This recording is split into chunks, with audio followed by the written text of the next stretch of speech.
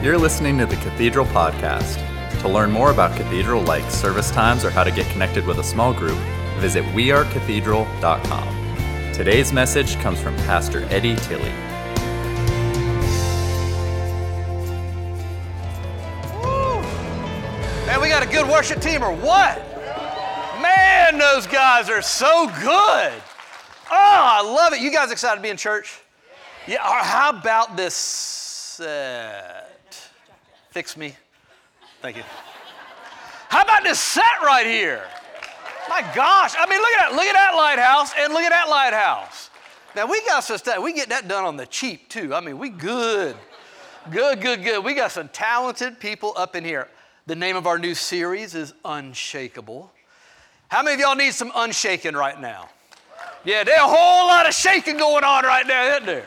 Craziness going on out there. Let me just tell you, this series is going to be so good. So not just for you, but if you have any friends, family, anybody that's like struggling, and I know we all know somebody's struggling.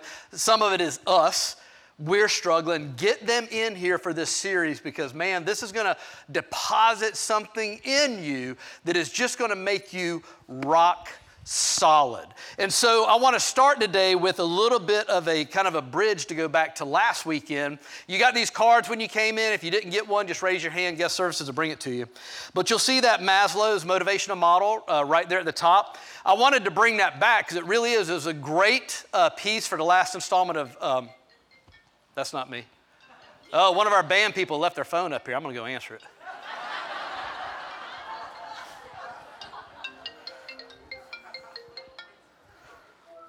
Hey, Carrie. How you doing? Good. Yeah, hey, yeah, Lee's playing bass, but he's not out here right now. I answered on his iPad. Oh, my gosh. Yeah, you're good. We just started service. You coming? Oh, she hung up.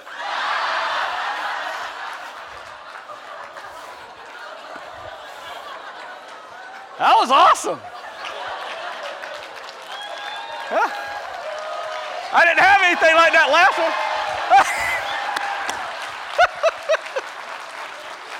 Hey, let me just tell you something. If anybody can appreciate what just happened, Lee Hall appreciates what just happened. He loves you just roll right with it right there. That was so good. Oh my gosh, where was I at? Oh yeah, Maslow. So we got this guy Maslow, right? This motivational model. He was a psychologist, and back in the 40s, he's trying to figure out, hey, what is it that motivates people? What causes people to get up in the morning, gets them to go? And up until the 40s, the very top of this pyramid was actually the second below the top, which is that self-actualization. In other words, they were like, hey, once you hit the pinnacle, once you realize your potential, that is fulfillment. Like once people get there, there's satisfaction, there's fulfillment, life is good. The only problem with that is after they figured that out, they started interviewing these people who did get there. They did hit the pinnacle. They were super successful. They had everything they could possibly want, and yet still they were not fulfilled. There was something on the inside that wasn't fulfilled. On the outside, it looked like they had everything they needed. All their needs were met. They couldn't possibly have or want for need of anything else, but inside they weren't. And we see that, right? How many times do you see people in Hollywood that are making ridiculous money, have houses everywhere, things everywhere, and usually their life ends in tragedy.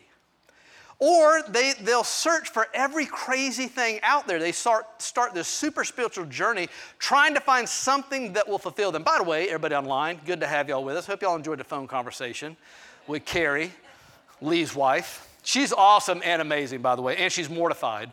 But beyond that, she's good. So this kind of helps because that really kind of leads into this series that we're doing on Unshakable, because the only way that you're unshakable is when that transcendent piece is met. And of course, we know the only way to meet that is in God. He's the only one that can fulfill that. He's the only one that can bring a sense of fulfillment so that no matter what is going on in this life, inside you're fulfilled. Whether you have a lot or whether you have little, you have that sense of fulfillment. And so the transcendent piece is answered. And so I want to talk about the role that you and I play in that, because what comes out of this is the question everybody asks, which is, why am I here? This is the reason Rick Warren's book, Purpose Driven Life, was the #1 bestseller for years. because everybody wants to know, what is my purpose? Why am I here? And while I can't answer for you individually what your purpose is in life and what God has for you, I can corporately say that for all of us, there is a purpose and a plan for us to partner with God in this world, which is a dark and chaotic world, and it's getting darker and more chaotic as we progress, that there is a place and a role that you and I play in partnership with Him. And to set that up, I want to read these 3 passages of Scripture. So we're going to go back to the very beginning and look at what is God's nature. When God encounters darkness and chaos, what is in His nature? What is His natural reaction? We find it in the very first 3 verses of the Bible. In the beginning, God created the heavens and the earth was formless and empty. Darkness was over the surface of the deep, and the Spirit of God was hovering over the waters. And God said what? Let there be light. And there was light. So God's natural response to darkness, to chaos, at that point there's darkness over the entire earth, chaos, just no order, no anything. God says, I'm going to bring light. That's what I do. Now that light that is in God's nature now passes on to His Son, Jesus. And to see that, we're going to go back to the beginning again, but we're going to do it from the New Testament. We're going to go back to where John is talking about Jesus. He calls Jesus the Word because Jesus is the Word made flesh. Jesus is this Word come alive. So John refers to Him as the Word. So we go to John chapter 1. And we see what he says about this same light that is in Jesus. He says, in the beginning was the Word. So not only was God there, but Jesus was there. And the Word was with God, and the Word was God. He was with God in the beginning. And through Him all things were made, and without Him nothing was made that has been made. In Him was life, and that life was the what? Light of all mankind. The light shines in the darkness, and the darkness cannot overcome it. So now we have God in the very beginning, by His nature, by who He is, bringing light into darkness and chaos. And then we have Jesus, who has this supernatural life in Him, the same as God the Father. And now He brings it, and He says, this life that I have, this supernatural life, is the light for all mankind. So then the question is, how does all mankind get that light? We find that out from Jesus Himself in Matthew. Jesus says, you are the light of the world. A town built on a hill cannot be hidden. Neither do people light a lamp and put it under a bowl. Instead, they put it on its stand, and it gives light to everyone in the house. In the same way, say this with me, let your light shine before others, that they may see your good deeds and glorify your Father in heaven. So do you see the progression? You have God in the very beginning stepping into darkness and chaos and bringing light, which now drives the darkness out and brings order. And you have Christ, who is with God in the very beginning. And Christ comes to planet Earth with this life in Him, this supernatural life that contains that same light of God that is for all mankind. And He says, now I'm going to deposit that in you so that you now can become the light of the world. That is all of us. That is all of our mission. That is all of our journey. So what does that look like? What does it look like when you and I are the light of the world? Well, you know, a lot of times Jesus would use parables to help people understand kingdom principles. He would say to them, the kingdom of God is like a farmer who went out to plant some seeds, and he would talk about how that went. Or he might say, the kingdom of God is like a man who went out into his vineyard to prune the grapevines. So he used a lot of agricultural connections with them because they were an agricultural society. So he would say, let me show you something that you're very familiar with, that you see in the natural, and explain to you how the kingdom of God is just like that. So I thought this morning, we're not so much an agricultural society, but we do got some nautical going on, right? I mean, we got some nautical going on. Look at that. I mean, we got us a lighthouse on the stage. We got fish nets. We got anchors. We know about the nautical. We know about the lighthouse. Some of the most iconic pictures from the Low Country have lighthouses in them. So I thought, let's take that concept of a lighthouse, and I looked up some different things that lighthouses do in the natural and the purpose that they serve, and I thought, oh my gosh, man, the parallels to us being the light of the world is incredible. Because I don't know if you've ever experienced this, but if you're way out in the ocean, like you're way, way out in the middle of the ocean, so there's no natural light, no city light. I say natural, no man-made light, so no city lights, no anything anywhere. So all you have is a natural light. And if it happens to be a night when there's no moon, so the moon is not out, and it's cloudy so that the clouds block the stars, it is pitch black. I mean, you can't see anything. you can't see your hand in front of your face. If you've ever been out there and they turn everything dark, then you literally can't even see your own hand in front of your face. And so when you're in a position like that, you don't know which way is up. You don't know where left is, where right is. You don't know where the land is. You don't know where the sky is. You can feel that things are moving, but it feels very unsettling because you don't have a reference point. Well, what a lighthouse does is a light brings light. The lighthouse brings light into that darkness. And that light serves a lot of different purposes in helping people navigate the ocean. So I want to walk through 3 things that a lighthouse does that directly parallels what we do when we allow this life and this light that is in us to shine in the darkness. So I'm going to kind of use 3 different stations just to kind of help me because I'm just visual. So I'm going to come over here for the first point, which is on your card, and that is that the light of the world in us shines like a lighthouse is like a symbol of awareness and being that orients people to their surroundings to ensure safe passage through unknown and rough waters. In other words, this is like the dot on the map, the you are here. Like until you know where you are and what's around you and your surroundings, you can't make sense of anything. You don't know what's up, you don't know what's down, you don't know what's good, you don't know what's bad. And for you and I, we know that in this Word of God, in the Bible, is our complete whole story beginning to end. And so when we know this, we do know what's going on. We know who the good guys are, we know who the bad guys are. We know why bad things happen. We know that God does not cause bad things to happen to good people. He can't do bad. He doesn't do bad. We know all of this because we know His Word. And so this becomes for us something that we can help people orient themselves. When they see that we're not shaken and moved by the sudden shifts in the political venue or the financial venue or whatever it might be, then they realize there's something different. And the difference is we're not shaken by that stuff because we have the whole picture right here. Paul did an excellent example when he was in Greece. So Paul was in Greece. He's going around, he's starting all these churches. He goes to the church in Greece, he's in Athens, and at that time, Athens was the thinking center of the world. Literally, all the upper echelon men did was they sat around in the square and just talked philosophy. And not just their philosophy, any philosophy. They had just a hunger and a thirst to know about any kind of religion, any kind of philosophy, any kind of thinking that was happening anywhere in the world. They really saw it as their mission to like get their arms and their hands around all these different things. And so Paul is in there and he's speaking in the church. And one of these guys hears him speaking in the church. And they're like, man, this guy, like he's got something there. Like that what he's saying, like, I think we need to know about this. So he goes and invites Paul. He says, I need you to come to our center here where we do all of our thinking and talking and philosophizing. You need to share this with the men of Athens. So brilliant by Paul, right? Because when Paul came to Athens, the first thing he noticed, idols everywhere. I mean everywhere. The most pagan culture, any kind of idol or god that there was at that time, they had them set up all over the place because they wanted to cover all the bases. And they did cover all the bases. They had every base covered except the base. And they even had an idol to that. The idol read, "To the unknown God." So Paul didn't bust up in there and say, man, you people are stupid. Y'all following all them other religions that aren't going to get you anywhere. There's only one religion. He didn't do that. He masterfully goes in there to the church. He's sharing the gospel with people. People start talking. And y'all know when people start talking, people start paying attention.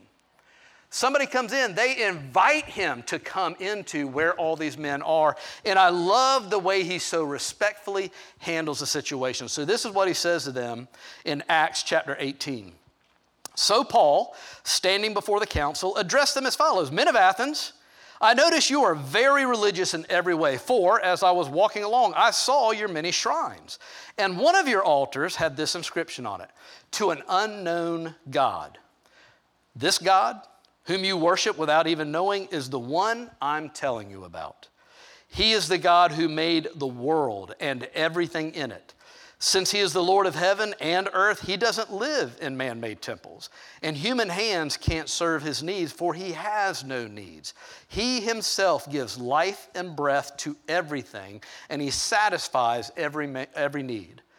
From one man, he created all the nations throughout the whole earth. He decided beforehand when they should rise and fall, and he determined their boundaries. His purpose was for the nations to seek after God and perhaps feel their way toward him and find him, even though he is not far from any one of us. For in him we live and move and have our being. So in that short little passage, Paul just oriented them to what's going on. He said that all of these things you have set up, those aren't, any God that you have to go and take care of their needs is not a God. He said, this God, the God I serve, the God of the creator of the universe, of all mankind, has no needs. And he doesn't need you to serve him. You can't meet his needs. But he has a purpose and a plan for you. And I just love how he even masterfully uses their curiosity, because they did have that curiosity. The very nature that is in you that is causing you to seek out all these things, God put that there. And the reason he put it there was to bring us to this day when you would find him. And don't get him wrong. He didn't put that nature in you and then go stand way far off and hope that you would find him. He's been right next to you the whole time, waiting for this day right here. And now that day has come. I thought that was so brilliant of the way that he handled that. He was in an absolutely pagan culture, worshiping everything under the sun. And he so respectfully handled their heart and even their desire to know something supernatural in a way that did not violate them or offend them, and kept them open to hear the gospel of who God really is. That is amazing. The second thing that a lighthouse does is it is a symbol of strength and resilience that withstands the powerful storms and turbulent waters. You ever notice that when we build lighthouses, we put them where the storm is coming? You don't ever build a lighthouse and try to put it somewhere where it's in sheltered or maybe it won't get too much. No, man, you build that sucker to go right where the hurricane's coming on shore. That's what you want. That's what you build it for. You know the storm is coming. You know the waves are going to come, so you're going to put it right smack in the middle of the storm. And in the same way that a lighthouse is put there for a purpose, for a reason, to light the way, you and I are the same way. We're in the middle of the storm. We all go through the same storms. Nobody escapes the storms. The storms are the common denominator. We are all going to go through the storm of losing a loved one. More than one loved one. And that's the worst to go through, but we are all going to go through it. Nobody escapes that. We're all going to go through financial storms. We're all going to go through physical. We're all going through the storms. The storms do not change no matter if you're a believer or a non-believer. What changes is, how does the believer stand in the face of that storm when it comes? And Jesus gives us some great examples. I love these verses. The first one is John 16. And Jesus has literally just told the disciples everything that's about to happen in the crucifixion. He told them that because he's telling them basically the storm of your life is coming. Because you have so much hope and faith in me, and you have this idea and this belief of who I am, and yet you're about to watch me die. So all your hopes and dreams are about to be nailed to a cross, and it is going to rock you to the core of your being. But he tells them that in advance, and this is why. He says, I've told you these things so that in me you may have peace. In this world you will have trouble, but take heart, I have overcome the world. And just like so many of us, even though Jesus told them ahead of time, even though Jesus prepared them, even though he told them exactly what was going to happen, they still were shaken. What did they do? Crucifixion, they run and hid. And a lot of us do the same thing. It's not an accusation, it's just our human nature. What about this verse in Matthew? Compared to a lighthouse, I love this one. Therefore, anyone who hears these words of mine and puts them into practice is like a wise man who built his house on the what? Rock. The rain came down, the streams rose, the winds blew and beat against that house, yet it did not fall because it had its foundations on the rock. Nobody builds a lighthouse on the sand. I mean, you see the lighthouse, you're like, oh, it's on the sand. It's not on the sand. You know that. You dig down through the sand. You get to the rock. You can't build it on the sand. First big storm, it's going to be gone. That sand can rise, it can fall, it can erode, it can blow this way and that way. The rock does not move. And so Jesus said there's a way that when you have my life and my light in you, that when that storm comes and it beats against your house, it won't move you. Doesn't mean it's not going to be hard. Doesn't mean it's not going to be difficult, but it will not move you if you stay firm on the foundation of the rock, which is the truth of this word. David said it this way in Psalms. He said, the Lord is my light and my salvation. Whom shall I fear? The Lord is the stronghold of my life. Of whom shall I be afraid? There's no reason for me to be afraid. There's no reason for me to fear. God is my rock. And then I love this one, James. Anybody got one of those friends that when you're trying to, pour your heart out to them and you need some sympathy, they just tell you to suck it up? That would be James. Consider it pure joy, my brothers and sisters, whenever you face trials of many kinds, because you know the testing of your faith produces perseverance. Let perseverance finish its work so that you may be mature and complete, not lacking anything. In other words, suck it up. Quit your whining. James is the guy that you don't send to the hospital, right? Because somebody in the church gets in a car accident, you send James, they go in there, their face is all busted up, and James goes, you wearing a seatbelt? Because if you weren't, that's just stupid. And you deserve every fracture you have in your face right now. Suck it up. So you don't send James to the hospital. You send somebody to the hospital that is loving and kind and has mercy, somebody that has like a nurse's heart. I happen to be married to a nurse, by the way. My wife is a nurse, has been for over 3 decades. And we literally went through one of these situations just this week. So my wife works part-time and she job shares with another RN. They're both RNs. They occupy one position. And they're very good friends. They work exactly the same. They think exactly the same. So they can care for patients, and wherever one stops off, the other one can pick up because they're almost exactly like the same person. And the medical field is changing, and not for the better. And it's been getting bad, and it's been getting bad. And both my wife and this other nurse, their entire career, both of them have over 3 decades in nursing. Neither one of them have ever gotten below exemplary ratings on their evaluations, their job evaluations. But about, 4 or 5 months ago, a new supervisor was placed over them in this program that they're doing. And this supervisor is a storm. When she comes, she is a storm. She comes with chaos and darkness and just everything. You get 4 or 5 emails, effective immediately. We all need to do this. And so you're trying to be calm and take care of people, and you got somebody that says, ah! And that's the person that is above you. So it's very unsettling, and then it doesn't take too long to realize, there's an agenda behind this. Because my wife and this other nurse literally started this program at this particular hospital where they take care of people that have chronic conditions. The goal of the program is you call them on a monthly basis, you find out what's going on, and you head a lot of things off and take care of a lot of stuff to take the load off the doctors, because the doctors are slammed. The medical field is not going bad because of doctors or nurses. It's the money.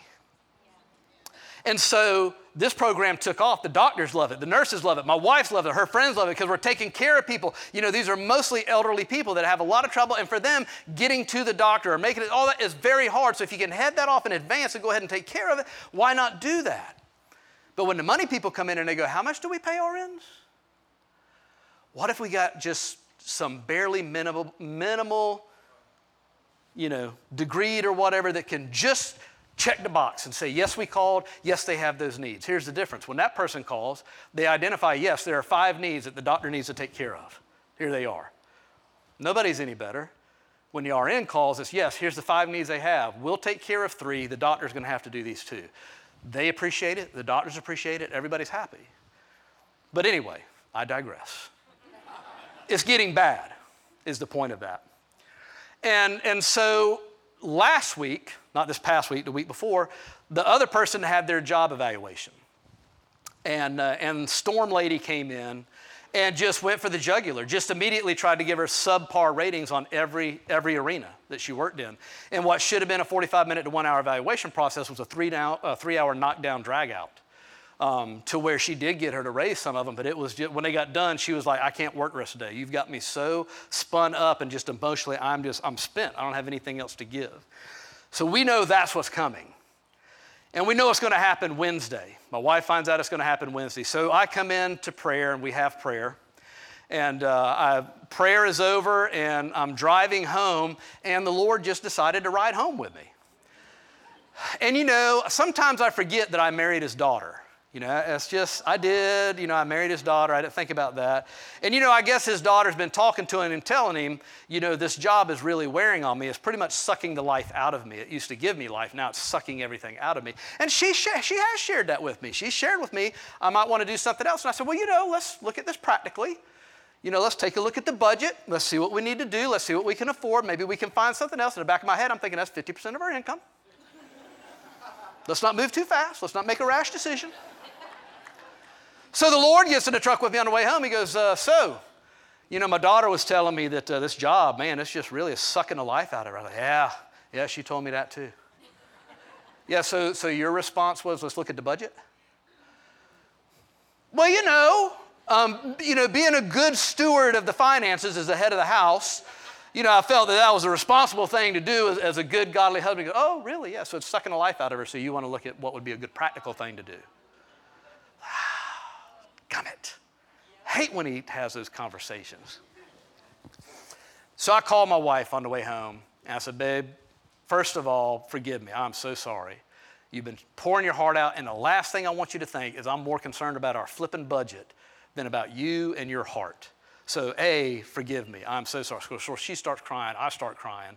And I said, and when that lady conference is in, if you want to just go ahead and tell her, you know what? Hey, don't even worry because it's my 2 weeks right here. 2 weeks notice, boom, don't even do the evaluation, I'm out. I said, you feel free, you just go ahead and tell her that. And of course, she's like, no, I'm not going to do that because she's just good. She's just good like that.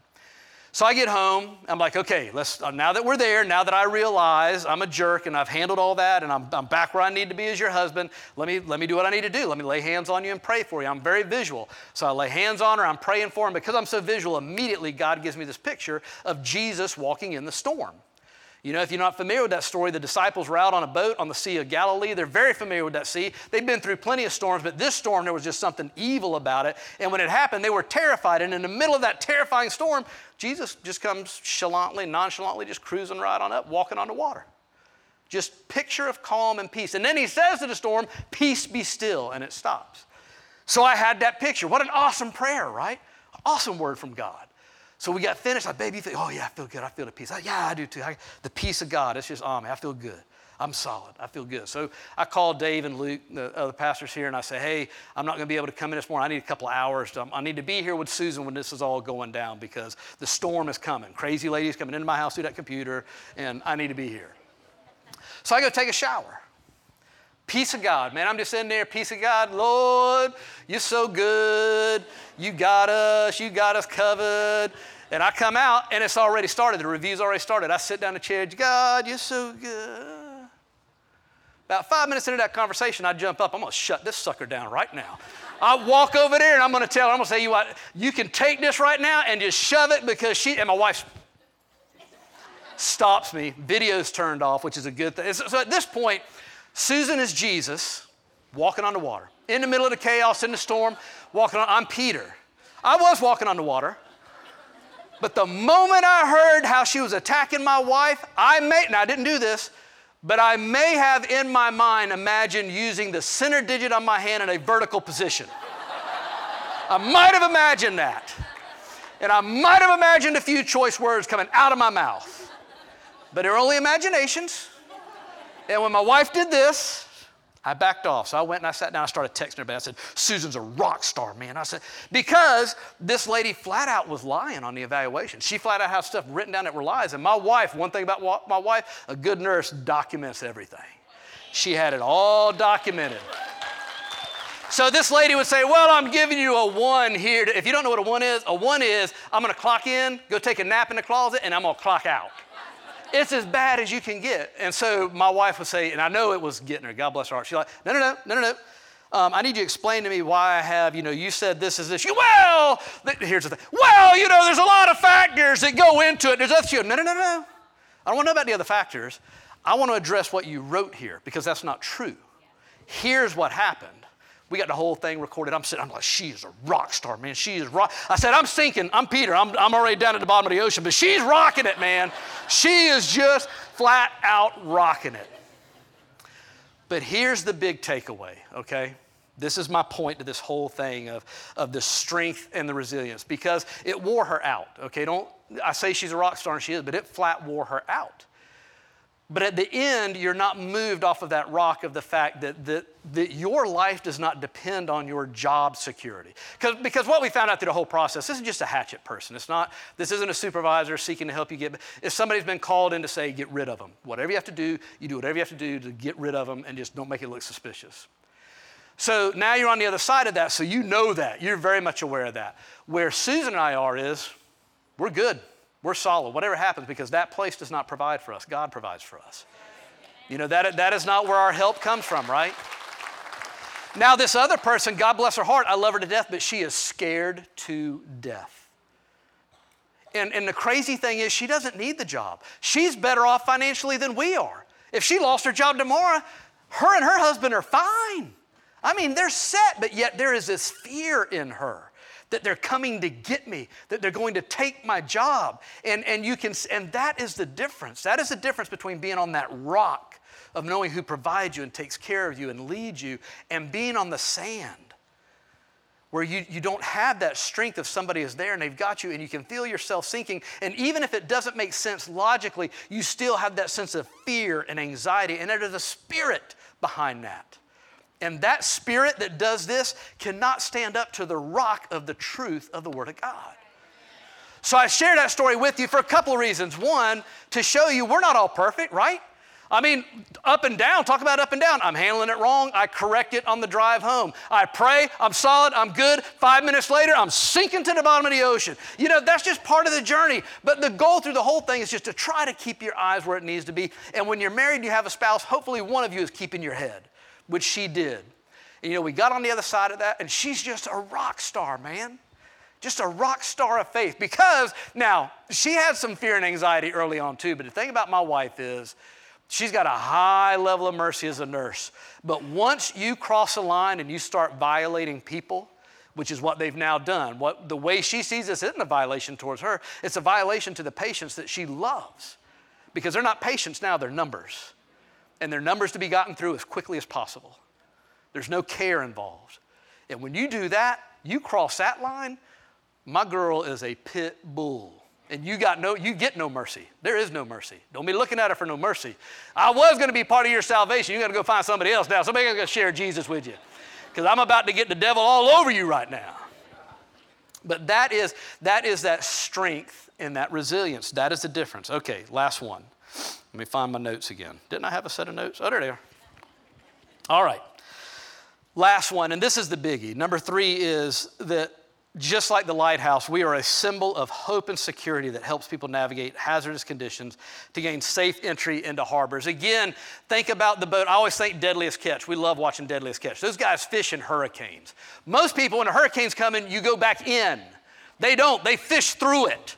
Like 20, 25-foot waves, they're just out there fishing, hanging out, you know. But a normal person in a normal boat gets caught in a storm and they're booking it back in, trying to get back to the harbor where it's safe and sound. Imagine how you feel when you're in just a pitch black dark night and the first time you see that little twinkling of a light in the distance and you know when I get there, I'm safe.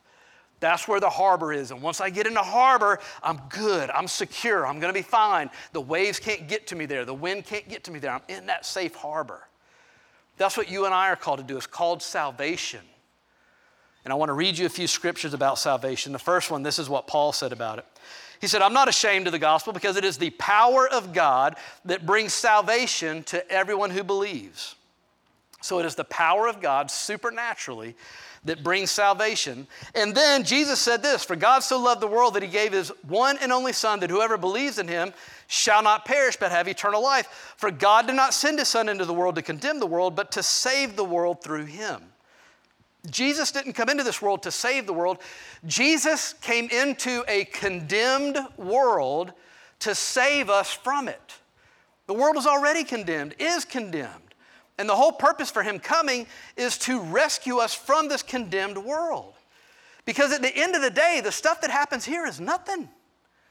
It is a wisp of smoke. You ever have a candle burning and you like squeeze out the flame, you got that little wisp? In the grand scheme of things, our experiences in this life are that wisp of smoke. When you get that and when you understand that, when you have a clear picture of what is waiting for you for all eternity, man, you're not moved, you're not shaken. My good friend Bobby Brunson sitting back over here in the back of the section. My man got struck by lightning and was dead for 23 minutes, went to heaven and came back. Ask me if anything moves him. Nothing. He got depressed when he came back because he came back. I mean, imagine that. Imagine going and being in the presence of God, of being in heaven itself where everything is perfect. You are whole. There is nothing lacking, no more pain, no more sorrow. And then you get the good news, we're sending you back. It was a real struggle. They've got a book, When Lightning Strikes, One Man's Journey to Heaven and Back. Great book, by the way, for you to get to see the difference in the perspective of how he sees things, having seen where we're all going. That is the end goal. And salvation, which is the easiest thing in the world. One more verse. Jesus says this in John, my sheep listen to my voice, I know them, and they follow me. I give them eternal life, and they shall never perish. No one will snatch them out of my hand. You know who's done the most damage to the gospel? The church. The people I see struggle the most with their salvation are people that come out of these religious churches that try to convince you that your salvation is hanging on a thread. You got it right now, but you could lose it at any minute. I mean, I know God's all powerful, and I know Christ went to the cross, but boy, if you mess up one more time, that's it, you're out. That is not salvation. This is what the gospel is. If you confess with your mouth that Jesus is Lord, you believe in your heart that God raised him from the dead, you will be saved. Period. End of conversation.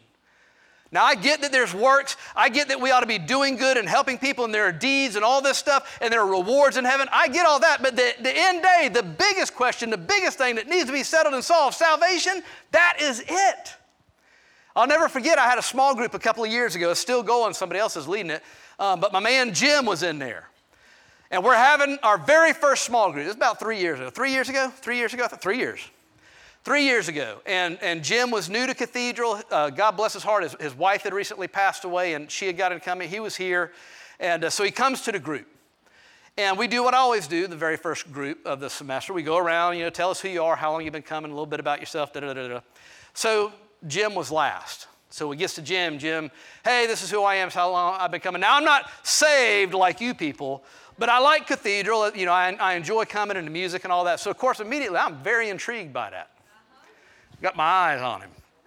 So we have our whole group, and I've listened to him in the whole group, and I'm like, we got done. I was like, Jim, do you believe that Jesus was the Son of God? Oh, yeah. Okay. Do you believe that he died on the cross for your sins? Oh, well, yeah, absolutely. I do believe that. So by chance, do you believe that he rose from the dead, like God resurrected him and he's alive today? Oh, yeah, absolutely. So could we just go ahead and pray and make it official? Because you've already met all the requirements. So can we just pray right now with the group and we'll get you saved? You're like, yeah, sure, why not? So I love it because he's such a dear friend, and so many times he'll on his anniversary, his salvation, he'll say, I owe everything to you. You saved my life. And I'll say, I didn't do anything. You were already there. You just needed somebody to point it out, But that is how easy it is. Your salvation should never be, if you find yourself doubting your salvation and you believe those things, then there is something in your mind that is it is a stronghold that is standing up to the truth of what God's word says. Because God's word says that is the requirement for salvation, period. I want to, okay, let me orient myself. We did things a little bit different last service, and I don't want to get my order. Let's see, we're doing it. Oh, yeah. Talking about salvation.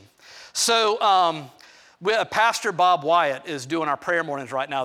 He's doing a series. The last one is this Wednesday, and this past Wednesday, the same Wednesday that God rode home with me in the truck, he was given a little piece of his testimony, and he shared something. I thought, oh my gosh, that is so awesome of the way that God works. So take a look at this little piece of his testimony from Wednesday.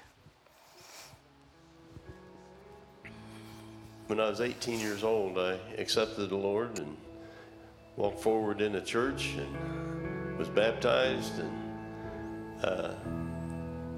so I always said, I was 17, but almost 18. And so that's when I got saved. Except one day I was cleaning out my mom's attic, going through stuff. My mom, she didn't throw much away. And I found something. When I was in fifth or sixth grade, I'm not sure. This is how old I am. They used to pass out these in school. When you got to a certain grade level, I think it was 5 or 6th grade, the Gideons came and they gave every student a New Testament. And so this is my New Testament that was given to me when I was 11 years old. And so I found it. I thought, wow. I opened it up. In fact, in the front it says, it was presented to me on January 22nd, 1951. I was 11 years old. And as I looked through it, I flipped over to the back. Lo and behold, on the back is a confession of faith, signed by me on August the 27th, 1954. Well, I'll tell you what, I was 14 when I accepted the Lord. Yeah.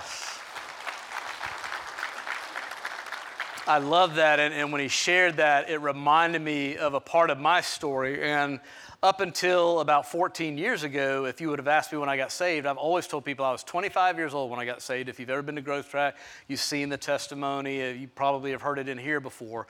But I had a very miraculous salvation when I was 25 years old. I wasn't in the church when I got saved. I was working at the shipyard. And God just arranged a set of situations, circumstances. There's no way you can doubt that there is a God when you hear that salvation story. It's not any credit to me. It's a credit to God and how he pursues us. But that was what I always told me. I got saved when I was 25 until about 14 years ago, 2008. And I was at that time working in the children's ministry. I was children's ministry director, and we were preparing for VBS. So I'm at home and I'm going through the lessons plans and I'm preparing, how are we going to present the gospel for the children and what's going to be happening every night. And then all of a sudden, just like Bob finding that Bible in the attic, God just reminded me of something that I had completely forgotten about my entire life. And I remembered. And it didn't come back in little pieces. It was just boom, it was there. And I remembered it like it was yesterday. And I remembered it when I was 7 years old. My neighbors, who didn't go to church, by the way, we didn't go to church. Nobody on my street went to church. There were no Bibles in anybody's houses. And yet my neighbor, I think maybe because their daughters, who were teenagers at the time, somehow had got recruited to work for the military chapel VBS that was happening on Minriv in the base of Goose Creek. And so when I was 7 years old, they came and asked my parents if they could take me one night to VBS. And I went. And I vividly remember the school desk I was sitting at, this little wooden school desk. And I'm sitting in that desk and I had this popsicle stick cross in my hand and a paper Jesus was pasted to it. And this little old lady was in the front of the room with a flannel graph. And I remember exactly what she looked like because she looked just like Miss Seeley, Pastor Mike's mother. Looked just like her. Sweet as she could be, and she's explaining the gospel. And man, did I need some kind of light in my life at 7. I just needed some kind of hope. And I remember listening to her, and she explained the gospel. And she said, if you want Jesus to come into your heart, if you believe in him, pray this prayer with me. And I prayed that prayer. And as I was remembering that memory, God spoke to me and said, Eddie, I've had you since then. You were mine then. So here's what I believe. Here's what I believe. And I don't care what any religious, this is what I believe. 7 years old, I've got another decade of life that's about to happen. It's going to be very destructive by my own choices, including trying to end my own life that I wouldn't succeed in. And God loved me. So I thought he loved me when I was 25. I thought he worked miracles that day when I was 25 years old to arrange all these things just so that I would get saved. This is the bigger miracle. This little boy, this insignificant little boy, that's nowhere near any church person or any church at all, has no hope. God said, man, I got to go get my hands on him. Because the moment he puts his faith and trust in me, he belongs to me and I seal him. And I don't care what happens after that. Here, he belongs to me. So this is what I know. If I would have succeeded in that attempt, if I would have died, I don't know, the hundreds of times that I was driving drunk, I would have been shocked when I breathed my last breath here to open up my eyes in heaven. I would have been saying, God, why am I here? How did this even happen? And he would have said, let me show you what I did when you were 7 years old. I just put you on the heart of these two sweet girls that lived next to you, and they brought you to VBS.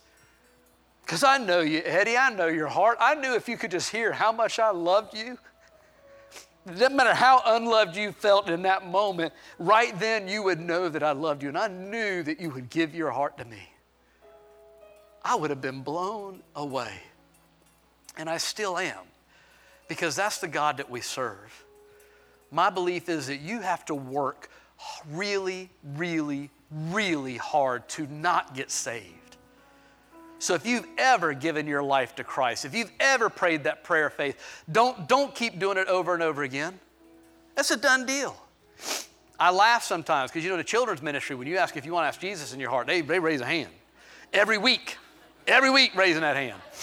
Well, some of y'all do the same thing. Get up here, give an altar call. I'm like, oh my gosh, you just raised your hand last week. Same thing. Let's settle that thing. Settle that, because that needs to be settled, and you need to be firm on the rock with that so that you can be the hope, so that you can be the strength and the resilience, so that your light can shine. The enemy wants you to doubt that because he wants to dim that light in your eyes. God wants you so fully alive with that light that, man, it shoots out of your eyes when you get around people, that they see that life that is on you. That's what God wants for you. So I'm going to ask you, if you would, just to bow your head and close your eyes, because I want to read something to you, and I don't want you reading the screen while I'm doing it, so it's not even going to be on the screen. But it comes out of the book of Romans, and it is just an incredible promise to every single one of you. And it's in Romans chapter 8, so I'm going to read it in first person to you. For God knew you in advance, and he chose you to become like his son, so that his son would be the firstborn among many brothers and sisters. And having chosen you, he called you to come to him. And having called you, he gave you right standing with him. And having given you right standing, he gave you his glory. What shall we say about such wonderful things as these? If God is for you, who can ever be against you? Since he did not spare even his own son, but gave him up for you, won't he also give you everything else? Who is it that dares accuse you whom God has chosen for his own? No one, for God himself has given you right standing. Who then will condemn you? No one, for Christ Jesus died for you.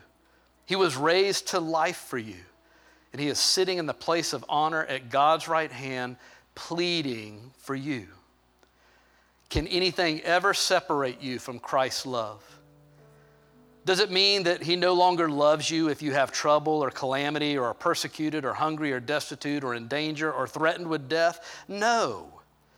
Despite all those things, overwhelming victory is yours through Christ who loved you. And I'm convinced that nothing can ever separate you from God's love, neither death nor life, neither angels nor demons, neither your fear for today nor your worry about tomorrow. Not even the powers of hell can separate you from God's love. No power in the sky above or in the earth below.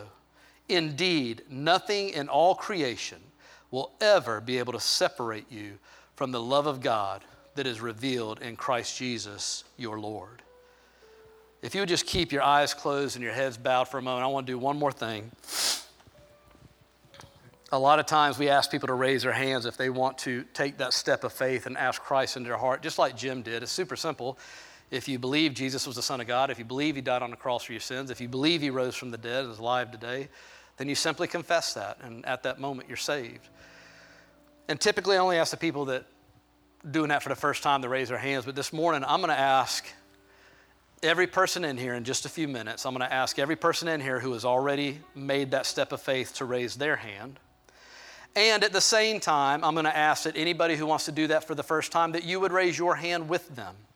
And then we're all going to pray together with our eyes closed and heads bowed, but it's going to be a prayer to just solidify this salvation piece on the inside of all of us. So if you're in here and you're already a believer, or if you're in here and you've never been a believer, would you just raise your hand if you're never put your faith in Christ and you're ready to do that this morning? Just raise your hand with everybody else that's raising their hand in the room, just as an action step of faith. You can put your hands down. Eyes closed, heads bowed, pray this prayer after me. Heavenly Father, I thank you that you first knew me and saw my whole life before I breathed a single breath. You ordered my days. You saw what would be coming. And you made sure I would spend all eternity with you. You pursued me. You came after me. And it's because of you that I have my salvation. I believe that Jesus Christ is your Son, that he died on the cross for me, and that you raised him to life to give me life. So Lord Jesus, come into my heart, forgive me of my sins, and be my Lord and Savior. And from this day forward, I will never doubt and I will never waver that my eternal home is with you. In Jesus' name, amen. Amen. Can we give those guys a big round of applause that raised their hands for the first time? Whew. That's why we do what we do. Stand with me if you would. Let me just bless you guys. I want to bless you with the awareness that you are this light. You are the light that shines in the darkness. I get that Jesus is the light. He got it from God. He gave it to us. And then he said, you are the light of the world. So you are the light in your workplace. You are the light in your family. You are the light when you're on the phone with those aggravating suckers that have done passed you off to 4 different people waiting to get to the right one. You're still the light. So hey, the light might dim a little bit. It might flicker.